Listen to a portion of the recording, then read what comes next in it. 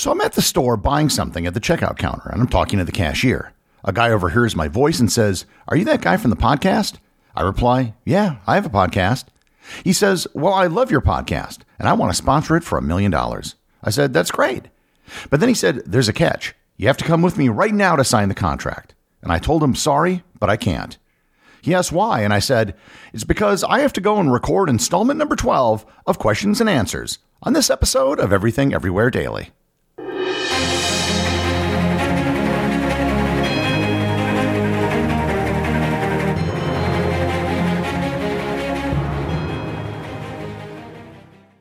This episode is sponsored by Harry's Razors.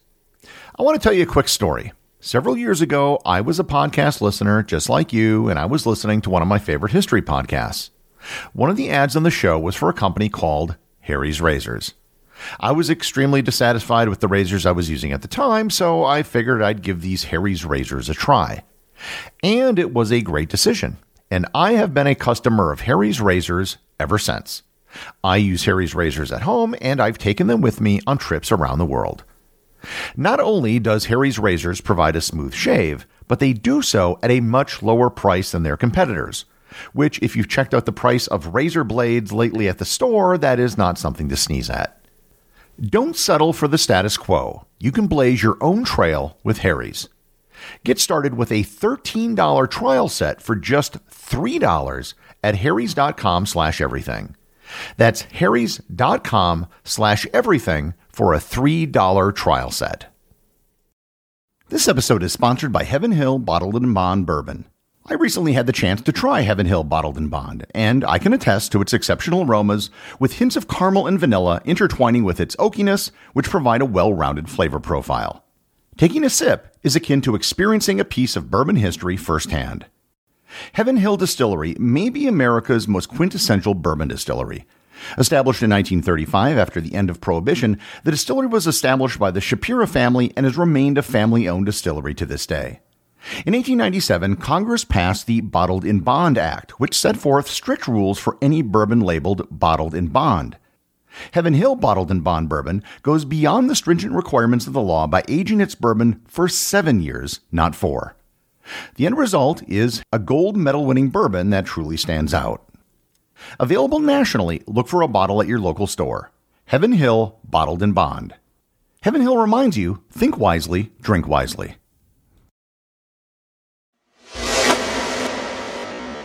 Let's get started with the first question. Andrew Reck asks, when you were doing travel photography, what did your kit include? What was your go-to lens for urban or streetscape photos? Nikon, Canon, Sony, etc. When I began traveling, I purchased a Nikon D200. It was a crop sensor camera, which was fine, but I always had issues with how it performed in low light. I eventually upgraded to a Nikon D300S and waited for years for Nikon to upgrade their crop sensor line. After years of waiting, I finally gave up and decided to just switch platforms completely. I eventually purchased a Sony A7R II. It was a big switch, not only going from Nikon to Sony, but also from a crop sensor to a full-frame camera. I never carried very many lenses with me. It isn't practical for doing travel photography. Lugging everything around gets in the way of getting shots, and having to change lenses in the fields causes all sorts of problems as well, especially with dirt in your camera. I only used 3 lenses on a regular basis. A 50mm f1.2 prime lens, which I have to admit I seldom used. A 16 to 35mm wide-angle lens, and finally a 24 to 240mm super zoom lens. With those lenses, I was pretty much able to do everything save for wildlife photography. I have a 600mm lens that I use for wildlife, but I don't usually travel with that. That being said, since I started the podcast, I haven't taken my camera out of my bag at all. Matt Goulet Top asks, do you think if the Allies were successful in assassinating Hitler, it could have turned the war in Germany's favor, given a more competent military leader could fill his place? Well, Matt, it totally depends on when the assassination happened. The most serious attempt to kill Hitler was Operation Valkyrie, which took place in July 1944. I previously did an episode on that. The plotters behind the assassination didn't plan to fight the war better. They just wanted to come to peace terms with the Allies. Honestly, I don't think there's anything the Germans could have done once they invaded the Soviet Union. In the big picture, the resolution of the Second World War wasn't a matter of decisions on the battlefield. A more competent ruler might have made the war go on for Germany longer, but I don't think it would have changed the outcome. And once the United States was in the war, the industrial advantage coupled with the Soviets' manpower and the British Navy put the Germans in a position that they could never possibly hope to win. Craig Oliver asks, outside of the Packers, what sports teams do you follow? I tend to support all of the Wisconsin teams. This is definitely a down year for football in the state, both with the Packers and the Badgers. But the Bucks are doing okay in basketball and recently won a championship, and the Brewers are perpetually disappointing. There are several sports that don't have teams in Wisconsin. In those cases, most people around me either support teams in Chicago or the Twin Cities. And given that I used to live in the Twin Cities for years, I tend to support the Wild in hockey and the Minnesota United in soccer. Outside of the state, I've adopted Liverpool as my English Premier League team and Bilbao as my La Liga team in Spain. In international rugby union, I tend to support the All Blacks, which I saw win the World Cup live back in 2011. Michael Miller asks, during your travels, have you ever encountered paranormal activity, voodoo, or something akin to that? If so, what happened, and do you believe in the paranormal? The short answer is no. I have never experienced anything like that, and I don't really believe in it. There's been an explosion in cameras over the last 10 years. Literally, billions of people around the world now carry a camera in their pockets every single day, yet there hasn't been an increase in photographic evidence of the paranormal. What little exists is still just blurry photos. It's still just a lot of unverifiable first-hand accounts. Sevi over on the Discord server asks, what are the most and least popular episodes by listens? Usually you do encore episodes that are statistically less listened to. Do you incorporate the data back in to see what the new popularity is? The honest answer is that I don't know. There aren't wild swings in downloads per episode. They're all pretty much the same, and this has held true over the last few years. The least downloaded episodes are the earlier ones, and the most downloaded episodes are the more recent ones. So when I say before an encore episode that statistically I know most of you haven't listened to it, I'm really just referring to the fact that they're older episodes, and fewer people used to listen to the show than are listening to it now. That being said, when people tell me what their favorite episode is, I never get a consistent answer.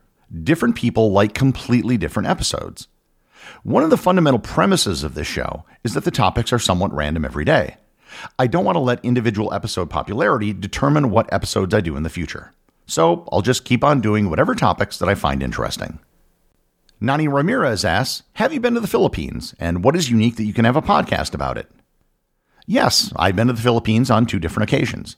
I've explored Luzon, going up to Baguio, Banaue, and Vigan, and I also went to Puerto Princesa to visit the Underground River. I haven't done many episodes on the Philippines, but I do have several on my list. Topics I have in mind include Jose Rizal, the Siege of Manila, the history of Manila, and the Philippine-American War, which is a war that most Americans don't even know existed. Nani Ramirez also asks, what is the most dangerous travel adventure experience you've had?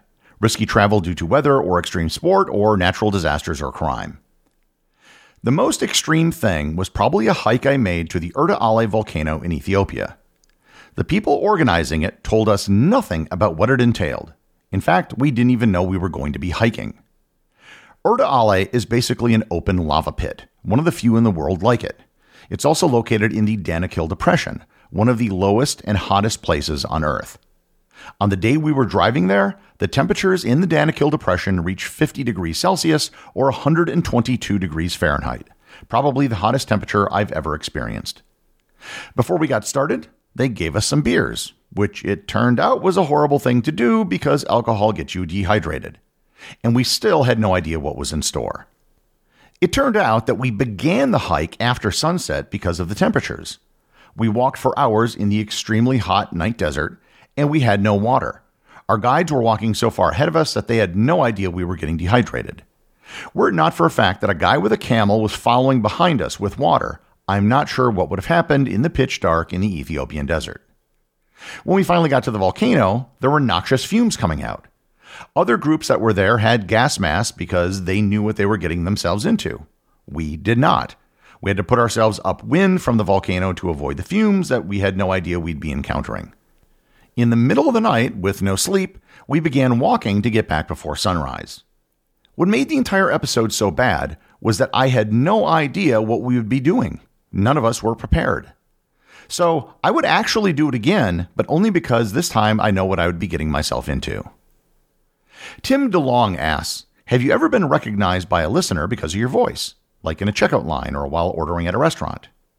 The answer is nope, it has never happened. And to be honest, I will be shocked if it ever does. Fabio Fidnazza asks, how did you come up with the title music? I selected the music from a stock music website. It's actually only a small snippet of a much larger piece. I actually played the entire piece on episode 100 of the podcast if you want to go back and listen to the whole thing. Jerry Gardner asks, did you dress up for Halloween? If so, who or what? Instead of handing out candy, did you give trick-or-treaters cards with fun facts on them? No, I haven't dressed up for Halloween in probably 25 years. That isn't to say I never will, but I've spent a lot of the last couple years in places that just didn't celebrate Halloween. Also, I didn't give out any candy because I live in an apartment building that doesn't have very many kids. That being said, if I was giving out something, I wouldn't do something so lame as to give out cards with facts on them. If I did that, kids would rightfully toilet paper me or throw eggs at my door. This is my tip for everyone. If you're going to give something out for Halloween, do it right. Don't be the person that gives out fruit or popcorn balls. Fun-sized candy is the baseline. If you do that, kids won't hate you, but they also won't love you. They will just forget you. What you really want to do is give out full-sized candy bars. Yes, this will cost a bit more, but you will be remembered forever. I can still remember the houses that gave out full-sized candy bars decades after I got them. Brian Ross asks, what is the most memorable food you ate on each continent? Okay, in no particular order. In Africa, it would be fool, a bean dish I had with shaved dried beef that I had in Cairo. I have never had it before or since, but it's the one dish that really stuck out in my mind. In Europe, I'm going to go with calçots. These are usually only found in Catalonia. They're large green onions that are roasted over a fire and served on a terracotta roof tile, and they're only served at the beginning of the year, and they're actually much better than they sound. In Asia, I'm going to go with a Japanese dinner that was served to me on the island of Yakushima. To this day, I'm not really sure what I was served, but it was amazing, and I think I've talked about this meal before in a previous Q&A episode. In Oceania, I'm going to go with poisson cru. This is the national dish of Tahiti. It's raw fish in lemon juice and coconut milk. I had it from one of the food trucks that go around the island known as La Roulette. In South America, I have to go with an Argentine asado, which is their version of barbecue. Argentina has the best beef in the world, and an asado is truly one of the best culinary experiences you can have. In North America, I'd probably have to go with a boucherie that I had in Lafayette, Louisiana. It's a Cajun tradition where they use all the parts of a hog in a community celebration. And I actually have an answer for the best thing I had in Antarctica. And the answer is ice. And no, that's not a joke. When we would go out from our ship in a Zodiac, those inflatable boats, we would look for bits of glacier ice that were floating in the water. However, we had to find pieces that were crystal clear and didn't have any bubbles inside to cloud it up. We would then bring the ice back on the ship, and it would be used in the evening in the bar for drinks. So we would literally be drinking part of the Antarctica ice sheet.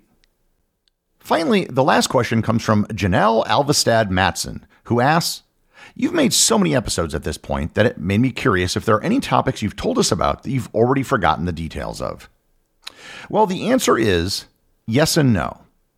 For a long time, I figured that there would come a day when I've done so many episodes that I would accidentally do one that I've done before.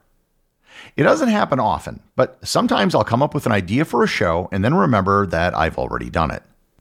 It isn't an issue of forgetting things so much as a matter of recall. Once I see the episode artwork or maybe even read a little bit of the introduction, everything tends to come back immediately. I would say that I could extemporaneously talk about the vast majority of the episodes that I've already done without any preparation. And for some episodes, I could probably talk ad nauseum about them. For the remainder of the episodes, I think I'd probably just need a few minutes to review what I've already done before everything came back to me. So it isn't a case of completely forgetting, but just needing a refresher. Well, that's it for this month. If you want to ask a question for next month's question and answer, just join the Everything Everywhere Daily Facebook group or the Discord server. There you can get a sneak peek of what the next day's episode is going to be, and you can also talk to other listeners. You can find links for both destinations in the show notes. The executive producer of Everything Everywhere Daily is Charles Daniel. The associate producers are Peter Bennett and Cameron Kiefer. I wanted to give a big thanks to everyone who supports the show on Patreon. Your support helps me put out a new show every day. And if you're interested in Everything Everywhere Daily merchandise, Patreon is currently the only place where it's available. And if you'd like to talk to other listeners of the show and get notified of future episodes and projects, please join my Facebook group or Discord server. Links to everything are in the show notes.